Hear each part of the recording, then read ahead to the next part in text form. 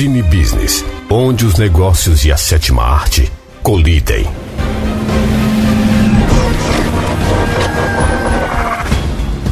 Olá, como vai? Tudo bem? Eu sou Leandro Branquinho do Vendas.com e hoje vou falar do filme X-Men First Class para o CINEBusiness. Este áudio contém leves spoilers, mas nada que vai atrapalhar a sua experiência ao assistir o filme.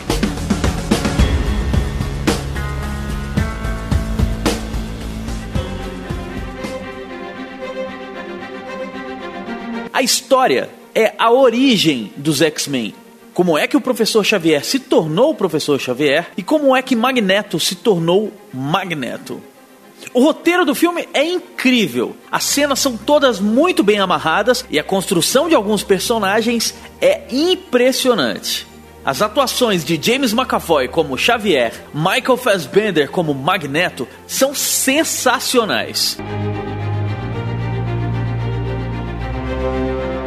Antes de mais nada, eu queria falar pra você que eu sou um mutante. Aliás, você também é. Nós somos mutantes. Cada ser humano é único e tem os seus poderes. Algumas pessoas têm como poder se expressar melhor. Outras sabem ouvir melhor. Outras ainda sabem apaziguar situações de conflito. Tem gente que tem o poder de unir as pessoas sob um propósito. Também tem gente que tem o poder de executar com mais velocidade aquilo que lhe é pedido. Enfim, cada um é de um jeito. Cada ser humano cresceu e evoluiu através de processos de mutação. Sim, porque os seus talentos, as suas habilidades, ou melhor, os seus poderes são desenvolvidos à medida que você convive com outras pessoas, à medida que você alimenta o seu corpo e a sua mente.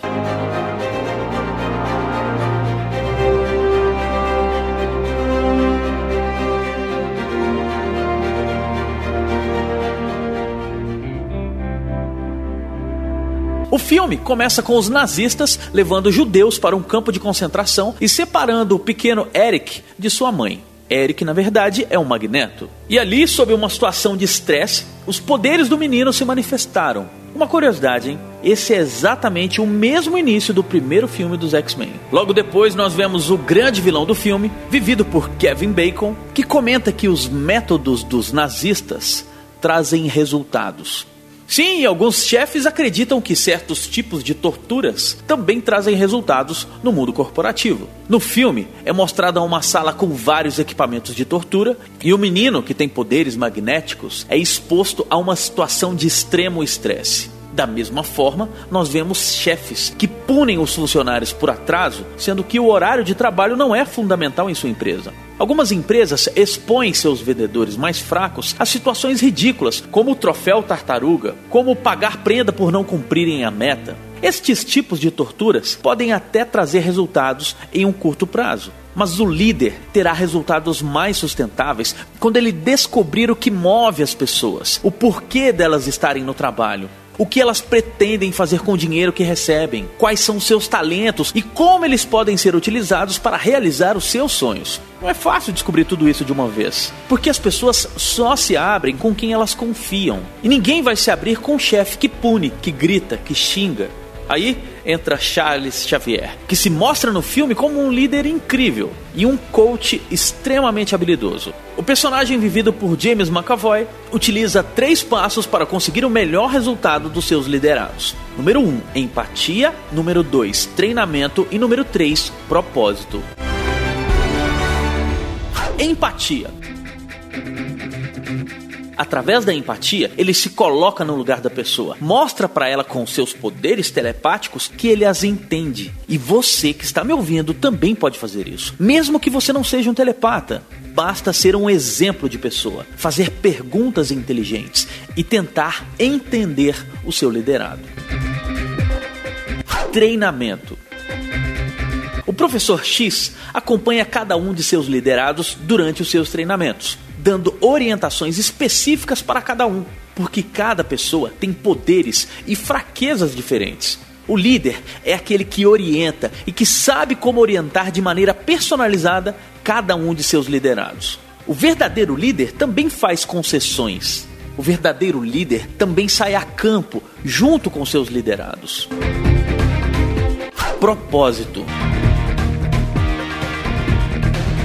Cada empresa deve ter um propósito, um sentido maior para a sua existência. E o propósito não pode ser o dinheiro por si só. Não pode ser só a lucratividade. Aliás, a lucratividade é como se fosse um oxigênio. Sem oxigênio, as pessoas morrem. Mas nenhuma pessoa vive em função de respirar. As pessoas e as empresas bem-sucedidas são aquelas que são objetivas, que sabem o que querem, aonde querem chegar e por que elas existem. O Xavier conseguiu convencer a maioria dos seus liderados a utilizarem seus poderes para ajudar e conviver em harmonia com a humanidade. E você? Qual é o seu propósito? Qual é o propósito da sua empresa? Por que sua empresa existe? Ou por que você está vivo?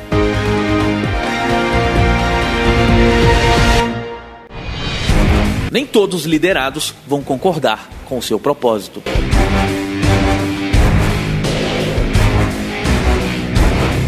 Como eu já disse, as pessoas são diferentes e nem todos os funcionários de uma empresa estarão de acordo com o seu propósito. E em vendas, que é a minha área, às vezes eu encontro pessoas que estão desmotivadas em empresas bacanas. Eu tenho certeza que você já encontrou pessoas desanimadas em empresas incríveis. Quando a pessoa é talentosa e não está de acordo com as políticas da empresa, ou quando tem chefes ruins, ela mesma pede demissão e vai para outra empresa. Agora, quando a pessoa não tem nenhum poder, ou melhor, não desenvolve os seus talentos, ou ainda quando a pessoa não tem vontade de estar ali, o líder não deve insistir. É perda de tempo. Vamos em frente. Para reforçar isso que eu estou te falando, uma citação da tese de Xavier. Abre aspas. Para o homem de Neandertal, seu primo mutante, o Homo sapiens, era uma aberração. Convivência pacífica, se existiu, durou pouco. Os registros mostram, sem exceção, que o surgimento da espécie mutante, ou seja, os humanos, em todas as regiões, resultou na imediata extinção da parte menos evoluída. Fecha aspas.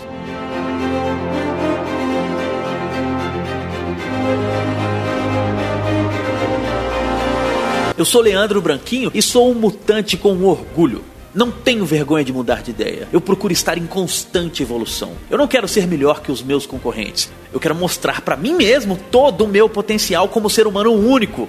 E eu aprendi com o professor Xavier que há coisas boas em todo mundo. E quando você acessa todas essas coisas boas, você terá um poder que ninguém poderá te igualar. Eu aprendi também que eu não posso ser tenso, preocupado demais. Muito menos relaxado demais. O verdadeiro poder está entre a raiva, ou seja, a tensão, e a serenidade.